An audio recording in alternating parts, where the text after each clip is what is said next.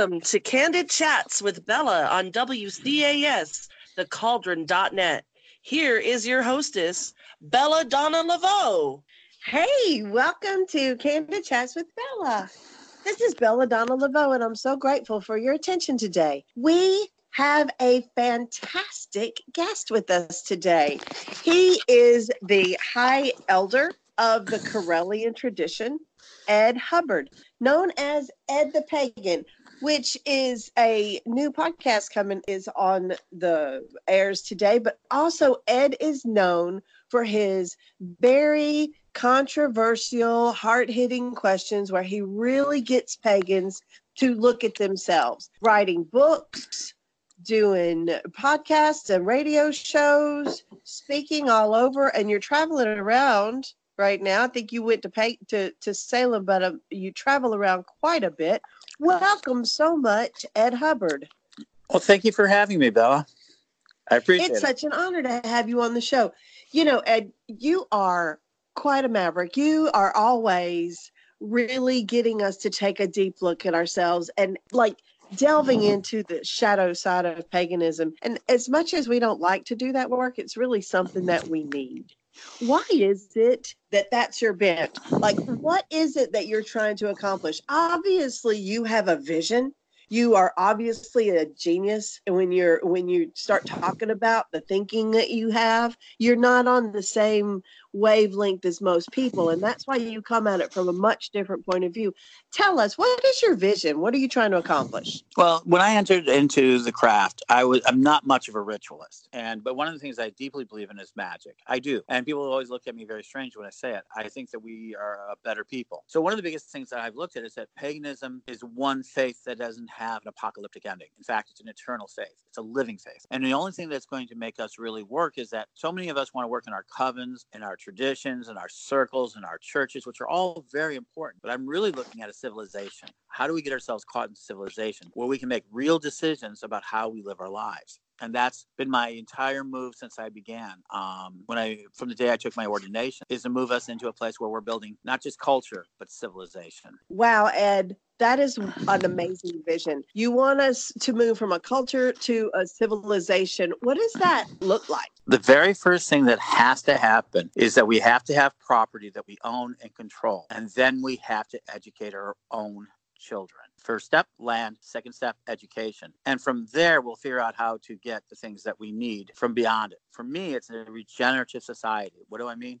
Is that we can sustain ourselves over long periods of time. Throughout history, you know that genius energy comes out of the pagan world, the creative world, the imaginative world. And the orthodoxy, it doesn't matter what faith it is, tends to stamp that down. So we have to find spaces now to set up our own places, our own colonies of sorts, so that we can educate our young and so that we can pursue what we see as a world without an ending, that we don't worry about the apocalypse, but we worry about reincarnation and what we're going to look like years from now. So it starts with that, land and education of our young. Wow. Yeah, I agree. Though one of the things that has really been coming out in all of the people who are listening to the Lord and Lady is that we need our land.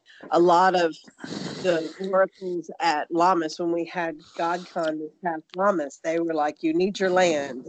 It all has to come from the land. There is a connection with the land that people need. And I guess that's where countries and all of that kind of concept comes with bonding with the land. Do you see other groups doing this as well? You talk to a lot of people about this. I know I have too. What do you see as far as people actually accomplishing that goal? I see really two groups. First of all, the accomplished. Wisteria, Gaia's Retreat with Heartland Pagan Festival. Then I also see the one that's going to actually make a difference. And that's a small effort. Byron Ballard is a good example. She's leading a huge community of permaculture farmers who are out there.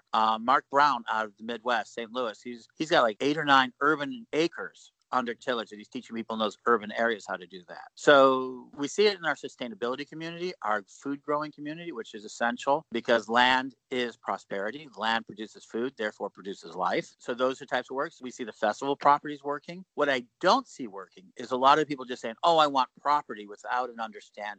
People ask in my own tradition, which is a Karelian tradition, why don't we own more land? And the question is that we know we overestimate what we can do in a year and underestimate what we can do in a decade. We're now moving towards that direction, but we know it's very, very expensive. Probably the most successful projects is Circle Sanctuary right now. You know, they've been there for a long time. So we need to really be prepared for it. But it's small efforts, sustainable farms, and festival grounds have been the most successful places so far. We're really fortunate to have the Mother Church. It's community property. And exactly. It's a beautiful land up here in Index, Washington. But they are few and far between, the churches that actually own property. I do see that people are working towards that endeavor, but we've really kind of lost that connection to the earth. And I could go on and on about talking about the land. You know, you and I can get into that. But what I really want to talk about is your book that's coming out. Is this your second book on Witch Wars? So yes, and the Witch Wars Defense Manual was written in 2005, in the midst of the internet booming and people really going after each other. And really, it's called the Witch Wars Defense Manual. And it's about how to handle these conflicts. And it's available free online. You can take a look. Social.edthepagan.com. There's actually at the bottom of the page. You can actually click it and you can get it for free. It's a bit of a Discordian manual. It was meant out of for different reasons, but it became essential for a lot of people. I was very shocked at its success. This time I'm going back and looking at the Witch's Outsider. I've been asked a lot to rewrite this. And it's a witch's outsider. I mean, I'm not just talking about witches, but about anyone who gets marked in that sort of idea of being, you're the cause of trouble. You're the cause of problem. We're going to blame you because we can't, we need to blame somebody. And it happens to people all the time. And so the witch hunt begins, and it's getting thrown around a lot lately. So people are doing that. So this is an update of that version from 2005. This is me going back, relooking at it and relooking at it in a more mainstream way. What did you learn this time that you didn't know before? Status. Status. I didn't realize how important. So in 2005, I was, fairly young into witch school. Witch school was 4 years old. I'd been doing this for about 15 years at that point. And my head and ego was as caught up into the fight as anyone. I actually even enjoyed the fight. It was something that we did because it was sport, and paganism was sport. And now as I've gotten older, one of the things I learned is that status drove that. So status, the idea of where we sit in the community, and judgment, that how much we let other people's judgment and attack us. The reason we have witch wars is that we really are sensitive to people's judgment. And sometimes that has legal force against it. And that's the thing I learned. Sometimes it has legal force, sometimes it doesn't. And be able to derive a legal force, such as a Christian in a city council somewhere doesn't like your group and won't give you a license, is a witch war. It's a witch hunt. But that has real legal status, and you have to handle that differently. Versus the group down the street, which has somebody in their basement claiming that you're a terrible shopkeeper because you won't let them meet their group there, because you think they're abusive. That's psychological. So to learn the difference between psychological and legal was a big aspect that I finally got to really understand in this one. And I covered both those ideas. Mm-hmm. Oh, nice. Yeah, because psychological is damaging, but legal is a financial issue. That's right. Correct. Yeah. It's landed property. Yeah. So what can you do if you've got somebody attacking you in community like this? Most of us just say, just ignore it and it'll go away. That's the standard. That's how we do with witches. You just don't go around that person anymore. Everybody's got their own lessons to learn. They can go learn their lessons over there. I'll do my stuff over here. Well, I'll try to just serve the goddess the best way we can. But what do you do if you have something happening that's really damaging you? Well, what you just called about it was basically starvation and also isolation, excommunication. You just move them out of your community. It really is effective if you can get a thick enough skin, because it usually lasts. Most people cannot sustain anything for more than a year. It's a big thing that people don't realize. People don't realize how slow time is, but how fast time is. And a year later, usually most of those fights are gone. But if it isn't, there's a couple of things you can do. The number one thing is isolate what the problem is. Is this an individual who's trying to gain authority? Is it somebody who's been injured? And if it's an injured person, you go out and try your best to heal. If you can't heal, and they just want to keep screaming and bleeding, unfortunately, that's when you, again, go back to starvation, isolation, offering help. But when somebody comes up to you, You decide how you want to refer to it. For the longest time, my answer was, all rumors about me are true regardless of the facts. And everybody always laughs at that. But what I mean by it is that you're going to believe who you're going to believe. They're going to believe who they're going to believe. But if you're willing to listen to me, I'll explain it to you. And I'll explain it to you once. The truth is, most people who attack you psychologically are trying to get you to react. So the stronger and thicker your skin is not to react is the first answer. From there, you identify the problem, and there's a couple of techniques from there. Then you might have to call a summit, or if the person's worth that, if the person's a real person in authority, they're punching down, so you expose them as being a bully. There's a whole series of techniques to expose what the real fight, and that's the essence. What is the real fight? Never in Witch Wars is the real fight the real fight. Never. Almost never. A real fight is then a community-wide argument that needs to be taken care of, such as a person's a pedophile. We handled that as we know, with Kenny Klein. We had to deal with that. That was a big tearing moment, but that was a real fight. But then people scream about a whole bunch of other stuff. This festival, doesn't like people. And these are not the real fights. Usually some injury. That's what you have to find out. What's the injury? Pagans are injured people for the biggest part. They're damaged. They've been hurt by society, and they're trying to find refuge in ours. And when they don't find the refuge in our tradition, in our faith, in our temples, they react. Yes, they do. Yes, they do. And it's, there's a difference between trying to heal somebody who is in pain and needs your help and trying to heal somebody who is actively working to cut your arm off, or to damage you. And some people do. Some people attack the leader because they're the leader, and they see in the leader an adversary, whether that leader has been adversarial to them personally or not. That's like a phenomenon, correct? And so what about those kinds of situations? Do you address those situations in your book? Because I know that there's a lot of high priests and priestesses out there who suffer from that phenomenon and would like to know how to deal with that. Actually, I have the rules. There actually is a set of rules to it. And one of the very first rules is understand your authority. Okay. The first thing that a high priest or priestess or first priestess or priestess or a community leader needs to understand is what is their authority? What is the authority their group is giving them? And then are they acting inside that authority? And what do I mean by that? So as a high priestess, as first elder for me, I'm allowed to go out and think about my tradition, and I'm allowed to ask questions. I'm allowed to go out and say, hey, I think you're really being abusive to this person. Can I ask you why? Okay. And that's within my ability to do so, because that's what my tradition allows me to do. And then the person gives me an answer. If I don't like that answer, I don't have authority to go out and do anything about it necessarily. I can see if I can solve it, but I have no right to retaliate them because I've asked them. That's one way. Or do you have the right, the biggest fight in the community, do you have the authority to ordain? Biggest fight in our community. Who has the right to ordain? To this day, this is still one of those wrestling matches. So do you have the right to ordain? Do you have, that sort of thing? The fights in that moment are almost always about people who think they have an authority. And I say authority. We're not talking about responsibility here, but an authority to ordain people in their own right, or that they should be at the head. And they go after that because they think that for whatever reason, your authority should be their authority. And so organizations, ATT does a good job of it. A lot of the larger groups have overcome that because they have all the authorities kind of written out. Everybody knows where they stand. And so you can, negotiate through those problems. So having an understanding of your authority is the first thing. The second thing I think that is most important to respect yourself is not to meddle in other groups. It doesn't matter what another group does. Unless it's directly affecting you in a legal way, i.e. it's causing legal problems for you, right? Or they're doing something so outrageously wrong that it pertains to legal, such as they're doing activities that would be seen as illegal by the community, then you need to stay out of other people's groups. And I see too many high priests and priestesses having opinions and trying to expend their authority from their group into other people's groups. This has always been the Gardnerian and the British traditional Wicca and, the Alexandrian groups saying, oh, nobody else is Wicca but I, that sort of thing. Well, it's okay that you believe that, but I'm running a Wiccan group. You don't have a right to tell me what to do. And so stay out of my group. Even if you don't like it, stay out of it. So unless it's illegal or dangerous, you're allowed to do so.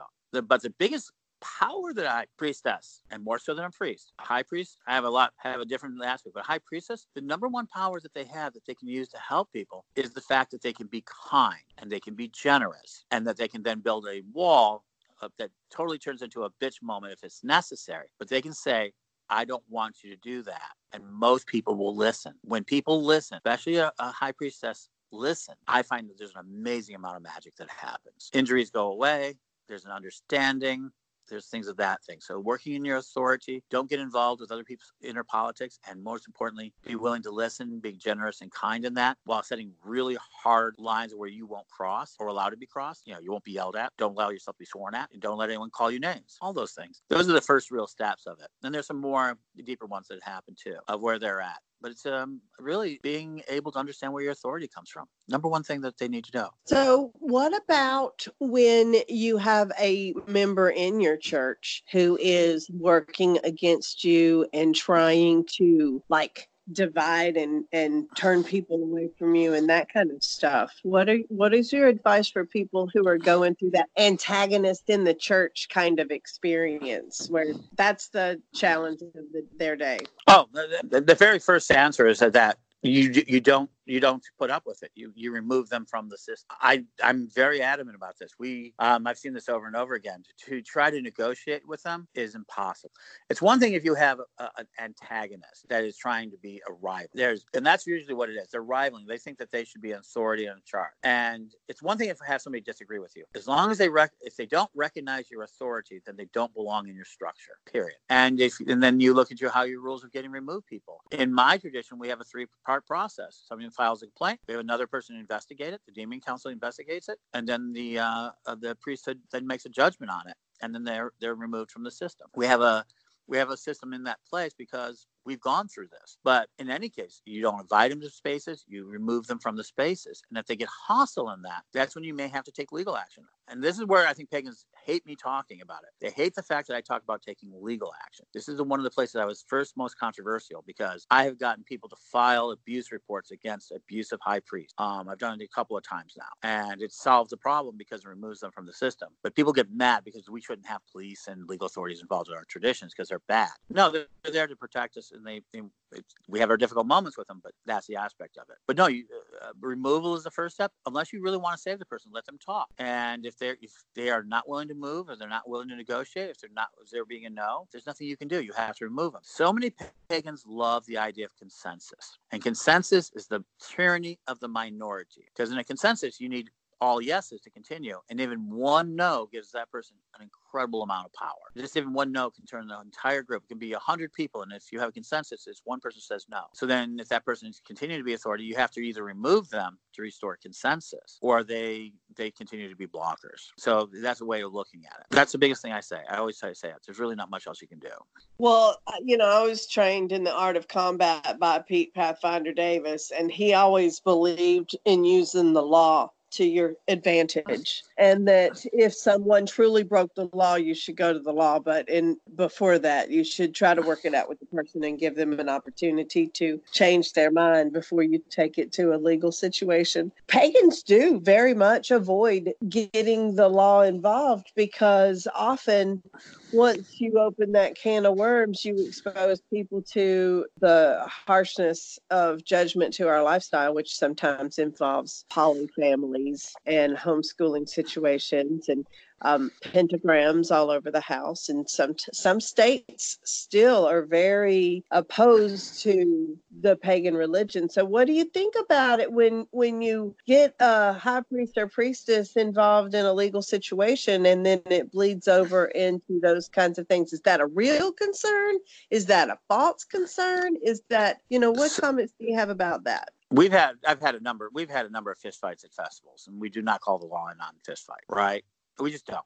I mean, it really is about. So let's talk about what is really important. If it's a pedophile situation, you have to call the police. You call the police if there's going to be further harm if you don't stop. You try to use softer methods. If it's an abused wife, how many pagan high priestesses have had to deal with women in their coven that were being that? They can go to the softer organizations.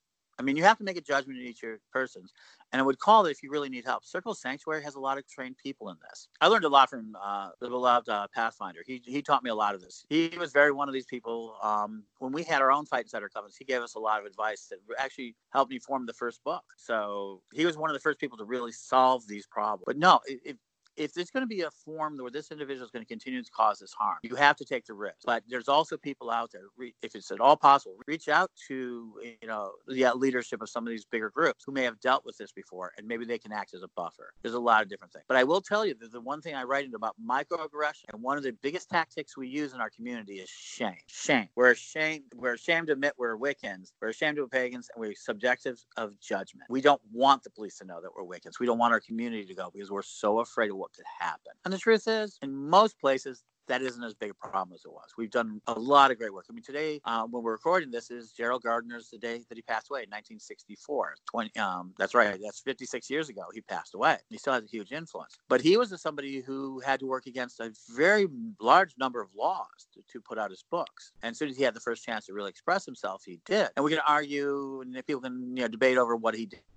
But what he did do is he worked in an environment that was hostile to him to make it less hostile. So I always tell groups, if you're going to be serious in your area, go ahead and try talking to the police long before you have any problems. Don't treat them as the enemy. Just start to deal with them in bits and doses. It's like an inoculation. It's like giving them a vaccine, saying, hey, we're out here in the community. If you need to talk to us about any of this stuff, we're here. And a lot of the older groups, the old Covenant Goddess did that. ATC in the early days did that. This Circle early days taught that.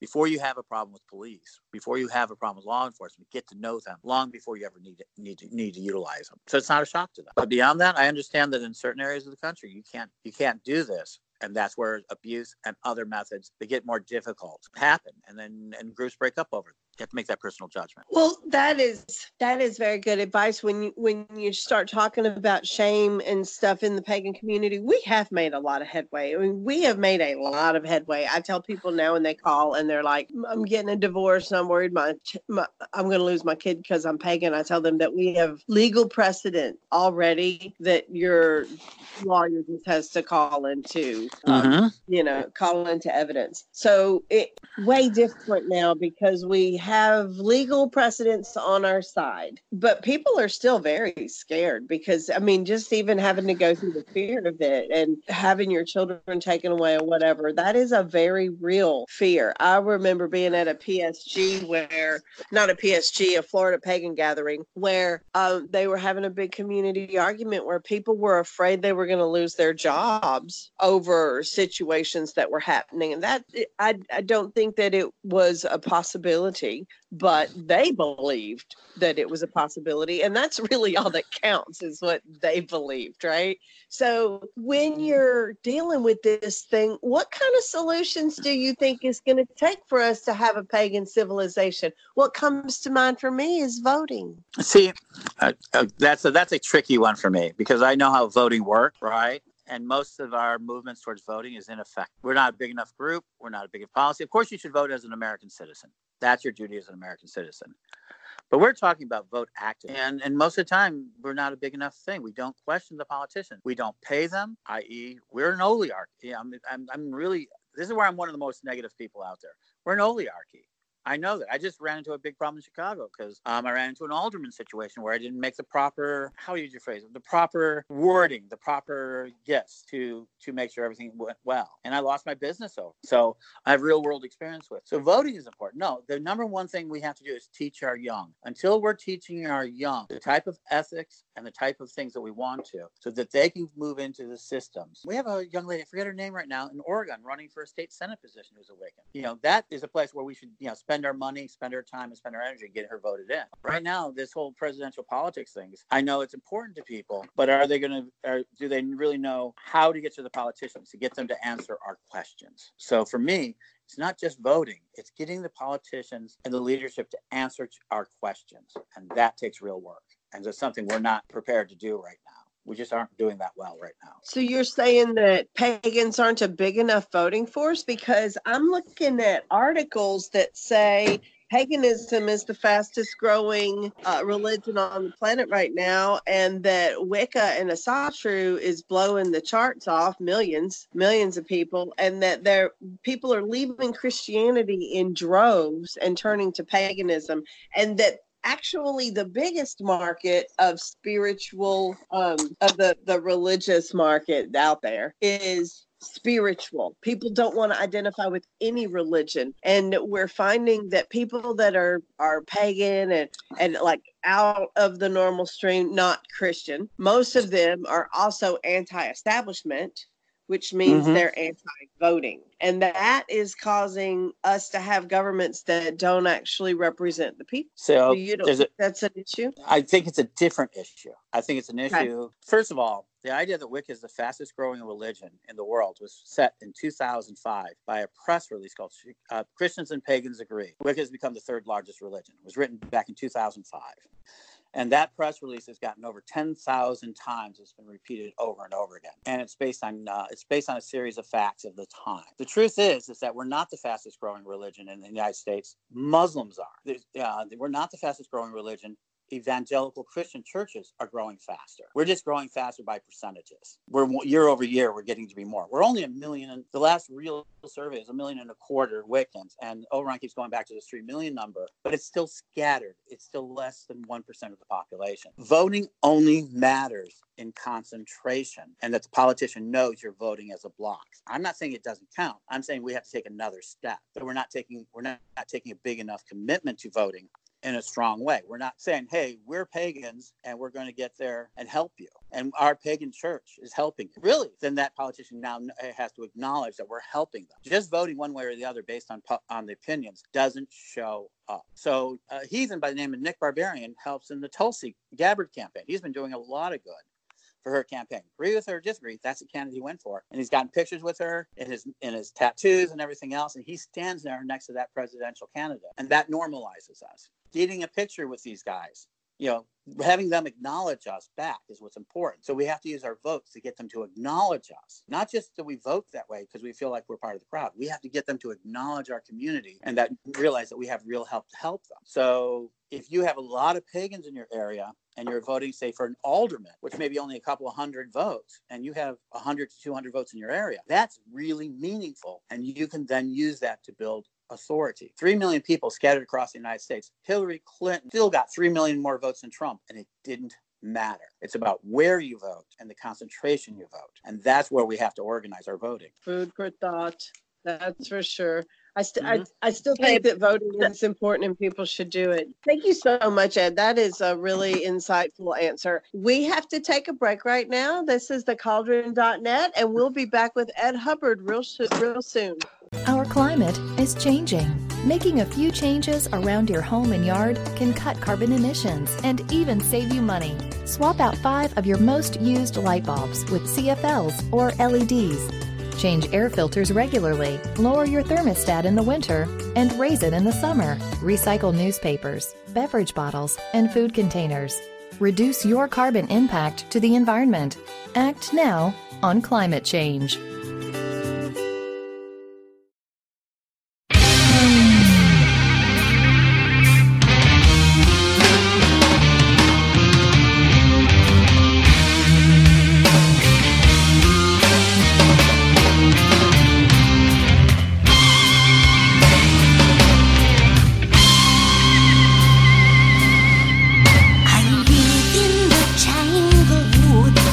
Cheer of the forest.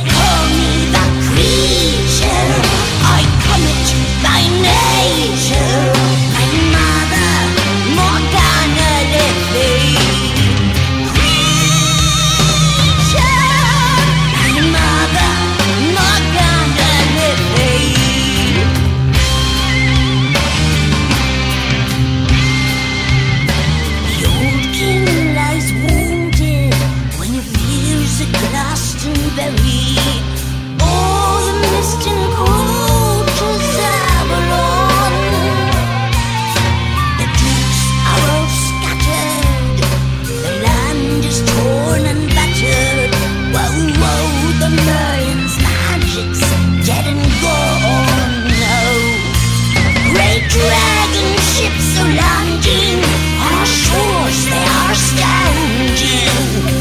So I would think that they'd have better things to do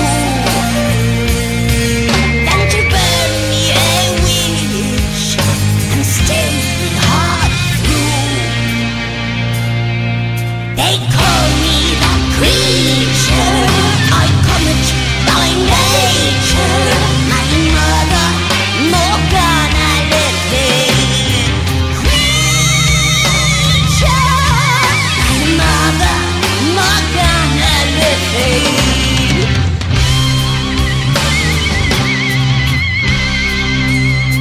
The gods of the old ones, with their spells and incantations, ooh, they give me little peace of mind. And the spirits of the locks and strings and the stones in the crossroads, their gentle faces were hard to find. Oh, the new religion's powers have me locked in these towers. But I cannot, no, I cannot. Their accusations are untrue.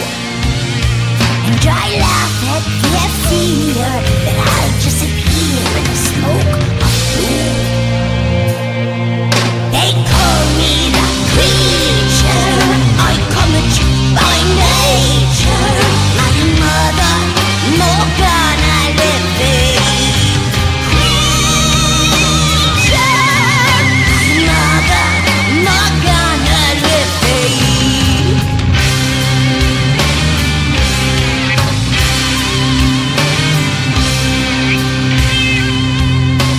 Daughter, I am true and born, that sprung from witches' clatter. Ooh, a child of Beltane, blessed free. No father's hands can claim me, no husband's rule will chain me. If thus I die, then blessed be. Oh, but trial and by fire, and the flames ever higher. I'll not cry out, I will not beg, you will get nothing out of me. But never rest too easy, behind thy shoulder I might be. They call me the creature, I comet by nature, my mother Morgana living. Creature,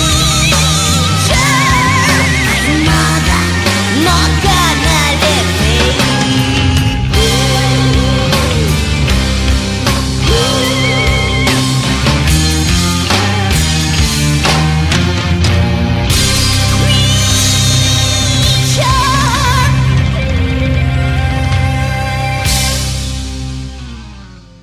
And we are back on the Cauldron.net. Candid Chats with Bella. I am Belladonna Laveau, and we have Ed Hubbard, first elder of the Karelian nativist tradition. Nativist tradition, am I saying that right, Ed? That is correct. It's Karelian nativist tradition. Sometimes we call it the Karelian Wiccan tradition. We've used. And that is, go ahead. for people that don't know, the Karelian tradition is a famtrad of which I am an honorary high priestess of, I am proud to say. Mhm. And it is a combination of Scottish witchcraft and Cherokee American Native spiritualism, correct? At its source, yes. And from the history that I understand, you can tell them, but it started with two people marrying. That's correct. Don can always tell the story, but yeah, two people marrying a fairly long time ago. We also have the spiritualist aspect. It lasted about 100 years. Mostly they saw themselves as spiritualists and magical practitioners and witches. And they started to use the word Wicca as it became more and more part of the legal identity, and it matched what they were doing. And since then, have become very syncretic. We've added a lot of information. As really Lord Don, for everybody's always not to Yeah, people I I don't refer to. either. I forget. Right. I'm just Bella. Right. Yeah, we're people first, and it's been hard for me to accept the titles. And then now today we still have that going. So the biggest difference is that we've had two phases. So it was a family trad until Don came to Chicago, and then Don made it much more public, and it's grown ever since. It's grown phenomenally ever since. And now more and more you're seeing people who take some of the basic ideas and are adapting it to their local area. Nativist means local. And so the whole idea behind it and the genius of the family was that they were able to say, these are the ideas that work in our area. They work kind of everywhere, but you have to work with your local spirits. And that really became a reason I think a lot of people grow with it. Wow, that's interesting. I have Scottish on one side and Cherokee on my mother's side. Cherokee and Welsh and Scottish. So I fit in really well with the Corellian tradition. I love you guys so much. It's nice to have like cousins, right? We're not the same. The Corellians and the ATC are not the same, but we have a lot of the same desire for organization and infrastructure, and there's just a lot of the same goals that we have as groups. I think that makes our people get along real well. So what's important to understand, absolutely, and I know all our people love you and call you the cousin, we even do that sort of thing. But one of the most important aspects that shows where I'm talking towards civilization, we took a big step towards civilization, and you were very much involved with that. When Phyllis Carrot and I pushed Don's class and everybody's class to do the Global Wicca Summit, and to have it actually recognized at the Parliament of World Religions, we didn't bicker. We didn't complain. We stood up together and saying, yes, we have differences, but this is what we agree on. And this is where we want you to know that we are these type of people. And in front of every religion in the world. And we had a packed room. I mean, the room was so packed. And people acknowledged us throughout the event. That was a major moment because it allows us to say, as a Wiccan tradition, not just a pagan one, but as a Wiccan tradition, that we are recognized by others. And while judgment's not important, status is. And that gives us the right to kind of move forward. And that would not have been possible if we did not have ways. And if Don wasn't, and you weren't, and Pete before him, and Lady Crystal before Don, we're not building these sorts of relationships. And those are the things, and getting back to where the book comes from, one of the things that made Wise Witch Wars even required is because people don't want to build relationships. They want to have authority and status, but they forget how valuable relationships are. And that's something that you've done very well with the ATC. And I think the ATC has done really well over its, 40 years, 45? 40 years. Yeah. And that they've done really well. Thank you. And people don't realize Don's mentor, the beloved Pathfinder, is one of Don's mentors. Yeah. I have pictures of Don when he was young over here at the tab. So, yeah. Him and Pete. And that's how we pass on civilization. That's how we pass on culture, through healthy relationships. I think one of the greatest things that has come out of paganism are those little chick tracts that Pete and Don and Oberon all put together, and they all use the different expertise that kind of shows the different parts of paganism and Wicca, where Don did the artwork, Oberon wrote the story, and Pete produced and printed and marketed and sold the whole thing. And I think that's a neat everybody working together kind of thing, because it's not about religion. It's not about theology. It is about religion, but it's not about theology. It's not about what you believe or what I believe and who's right. It's about us working together to make the world a better place. And what does it take to do that? So I think that so there's one space right now I think that's become very interesting. It's become, in the last couple of months, across my border. I'm not a big music fan myself, but you talk about the International Pagan Music Awards, right? That this station sponsors. See, that's a great movement. That's a great movement towards this idea of culture and civilization and cooperation. Yeah, because we all love music. And I know that you, and another thing I think of great beauty is I saw your Spring Mysteries. You've shared pictures. Those are gorgeous pictures. And so and people want to go out there and understand that. So I think one of the things I think people don't understand is how beautiful, when you get these types of cooperation that you get, when you get everybody kind of cooperating, how utterly beautiful they become. I'm a junkie for awe and wonder. That's my big thing. Cognitive ecstasy is my big thing. Hail Dionysus, right? And Aphrodite too, right?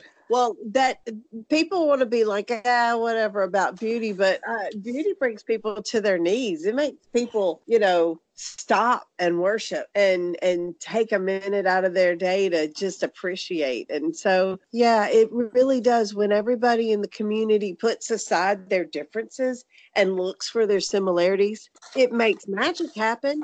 One of the things that I'm really a student of is comparative theology because, I was raised by Mormons, and I've been trying to convince my mother that we're coming from similar places so that we can get along most of my life. And so it's easier for me to do that because I just want everybody to get together and worship the goddess. I don't care how they do it, whether they do it the way I do it or the way they do it. But some people get really out of joint. They have to be right. Yeah. Right. Yeah. And do you think that's where the witch wars come from, is getting stuck in that idea of it's my way or the wrong way? Absolutely. So I'm coming to the point. So this is a personal revelation that has come to me. I spent most of my pagan career wanting to be right instead of being successful. You heard me say that. Yes. I knew that I was right. I knew that I was right. Yeah. That's where the contrary is. I tell people, oh yeah, this thing is about to happen. We're going to our numbers are going to be 10 million.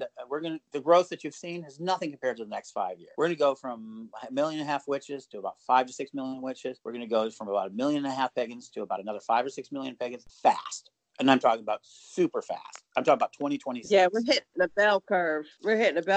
And the hockey stick is kicking in. I can say that all day long, but will I be successful in helping people? No, because I have to be right. And people will argue with me, and then I'll argue my facts with them. And then they'll say, well, we'll wait and see. And I grump off. So what I've learned is that I've had to be more successful. I go, okay, you may not believe that, but if this is a possible thing, what do you want to happen in your community? So I've had to look at what is it that you want as a success. Even if you disagree with me, I need to get you to at least focus on what your success is, or my success is. Thus, the rewrite of the Witch Wars. It's not something that I would naturally want to do, but it's something that people have asked me to do because they need, because these types of books help them understand what conflict is. But equally so, I'm on a year tour to try to say, and this is the number one thing I'm doing, is I'm on tour to try to get as many happy moments on pegging on camera so that I can go next year to the National Association of Broadcasters and show them the series that I put together. And do I think I'm going to sell it? I hope so. But even if I don't sell it, I'm going to tell the community of people who are now creating Sabrina and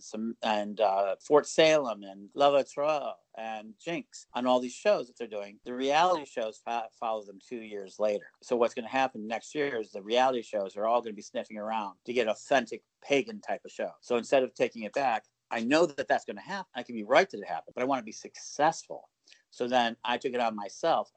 Don't need to convince everybody. I just need them to convince me to give them, let me film you. Let me put you part of the series. And then when I get it there, even if I'm not successful in selling it, I then set a climate. I set a pattern for the other sort of these broadcasters, Netflix, Hulu, Gaia.com, Bravo, TBS, to say, okay, this is what the community looks like. At least now we have a template where we want to get, where we can at least have some influence on. Otherwise, they're just going to come in our community next year and try to grab anybody, and they'll grab the noisiest and the least behaved or whatever's going to work with them, because we have this sort of skepticism against television. It doesn't stop the television from doing it, but we do have that. So I can be right about what I'm saying, but now how do I be successful? Too many people want to be right. And I was included in that number. And they want to be right over everything because they think that gives them real authority and real power to the voice. It's not true. It's being successful and being able to help other people reach their goals that is more important. But you're right. Being right is a real powerful feeling. Yeah, some people are really attached to it. Go ahead, Lola. I just want to add on to that or ask you. So it's compromise is what you're saying to be successful. You have to learn to compromise. Is that what I'm hearing? Is that what I'm hearing you say in so many words? A compromise. Okay. So compromise means that we both come part of the way. I'm saying that's okay. And I do believe in compromise as part of it. And part of it is just finding where you can work together. So I guess that is compromise. But I also just see it is just not fighting over what it is. So yes, compromise would be a good thing to speak about. Yes. Thank you, Lola. When you're talking about being right, one of the things that I truly believe in, it's one of the first things we teach in wiccanseminary.edu, the college that I built, is relative truth. Truth is relative to the person who experiences it. Oberon Zell, who you and I both love very dearly, had a really cool saying when he was at my house last time, where he said, a mind forced to change against its will holds its own opinion still. People are never going to be able to convince everybody to believe the way they are or to control their external world, but they can control their internal world. And I think it comes a lot with age and wisdom. You just get tired of arguing with people. You're not going to change their mind, and you stop trying, right? And you just start working towards a higher purpose. And do you think it's maturity that gets there? You think it's a philosophy that can get us there, that we can teach people to be that way? Because once you get past needing to be right, it's easier to work together. So I agree. And I also think education is the essential tool. You have to get them educated. And you have to get them educated. Back to educating the young, right? Because then they grow up with it. So one of the things that's happening in the pagan community is that it started out as an extremely young community. I mean, just the sheer age of it. We still have a lot of, Oberon Zell is probably amongst the last of them, but of the first groups of elders. We had Lady Sheba, we had Charles Wachowski, we had Gardner, we had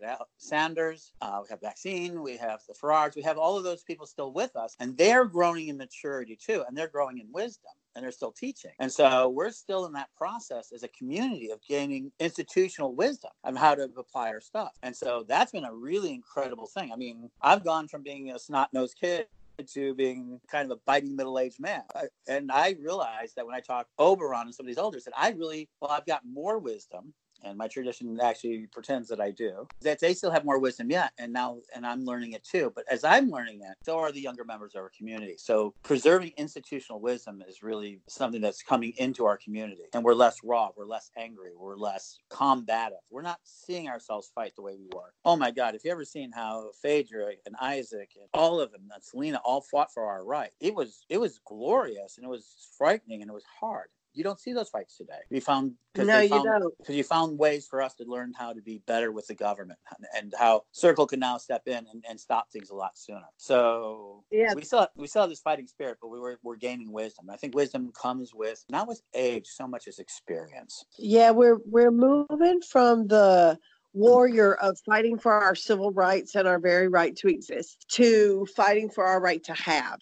And, which is like the second step, like second chakra in our maturity, where we're building all this infrastructure, and we're needing to gather land, we're needing to gather wealth, we're needing to gather affluence and influence, right? We're needing to build our families, build our schools, and hospitals and stuff are next. But what do you think about, I'm hearing a lot of the elders contacting each other about 2020 vision. I think Oberon's got something out, Vision 2020, where he's talking about getting involved in politics and things like that. What do you think about pagans in politics? Okay, so this is pagan churches should not get involved in pagan churches. Let's be very specific. Those churches that are identified as not-for-profits or 501c3s should avoid politics at all costs. Okay. Yeah, I mean, like running for office, like pagan. I think they should. Office. So I think we should. And actually, I think we have a great opportunity with the Trillion Tree Initiative that even our president said, okay, we're a part of, is a great place for us to be involved with. I think we need to be involved. We need to hold politicians accountable. So what is the great secret of the Christian right? How do they gain so much authority? They chose one or two subjects, in this case, abortion and gay rights, to be against it as their main, and I hate it's hateful, but as their main constant discussion. If you vote our way, we're going to vote for you. Pagans should be out there and getting in politics' face and say, if you want our vote, we want to see you plant trees. We want you to see you pass environmental laws and hold them accountable. This is a democracy. We're a republic. These guys are representative of us. And I believe there's a young lady, I can't remember, running in Oregon. I know that people run. I think we should run for politics. Absolutely. Because only then, when we have a certain amount of politicians, can we understand the system and begin moving that system from the inside. By the way, that we've all agreed upon as Americans, that's how we fight. We fight through our political mechanism. Because the only choice after that is to be oppressed by the system And if that doesn't work, we eventually become outlaw, or we get oppressed. Either we become treated like the Native Americans or oppressed, or we end up out as outlaws. Gangs that don't, like Mormons who are marrying multiple women, they get outside the law. So if we don't want to be outside the law all the time, we have to find people who are going to advocate for us inside the law. Yeah, you can't be a part of the solution if you're part of the problem. That's true. And if you don't play the game, you can't win. So being a part of the establishment is difficult for somebody who's been anti-establishment, but you just have to play by the rules and then make them work for you. That's what Pete taught us, that the law will work for you. You just have to use it. You can't stand outside the law and throw rocks at it and flip it off and expect to get anywhere. It just doesn't work that way. So, Ed, what a wonderful discussion. Thank you so much. I always enjoy talking to you. You have such a unique way of viewing the world, and it gives so much to our community. Is there anything else that you want to share with us before we run out of time? Well, I think the one thing I want to ask everybody, I've been telling everybody this. So we've been talking about culture and everything else, but we need to go ahead and start spending our dollars with our local stores. I'm telling people this right now. If you want your local stores, if you really want your community to work, you need to find ways to spend money with your local soap makers, your perfume makers. Look at developing jobs. If you really want a long-term term to this, and we've already had a discussion about this, but I really do believe we need to really look at jobs and looking how to spend money within our community. Because if we want a healthier community, we have to improve our economy. And that's essential. The first step of civilization is controlling our own coin. And I really wish people, so go out to your local bookstore, your local stores, your local merchants, and spend your money with them today before you go and do it elsewhere. I like that one. Yes, I agree. Job growth, job stimulation, working within the pagan community, empowering our people to be affluent. That is really powerful stuff right there. Yeah, we have had good conversations about that before. Thank you so much for being with us today, Ed. I appreciate you so much. We'll get to talk again real soon. I hope to see you while we're touring this spring. I wish that you could come to Spring Mysteries Festival, springmysteries.com. It happens every Easter weekend. We're going to have you out sometime. Absolutely. I mean, I'm looking forward to having more experiences like that. Like I said, and I said, it does look like it's such a beautiful thing. Thank you.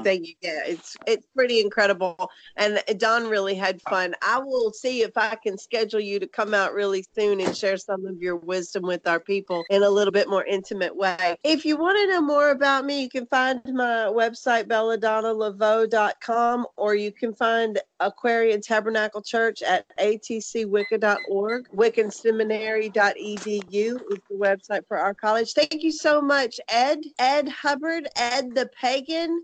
It was a pleasure talking to you. Thank you, everyone. Thank you, thecauldron.net. See you next week. Good night, everybody.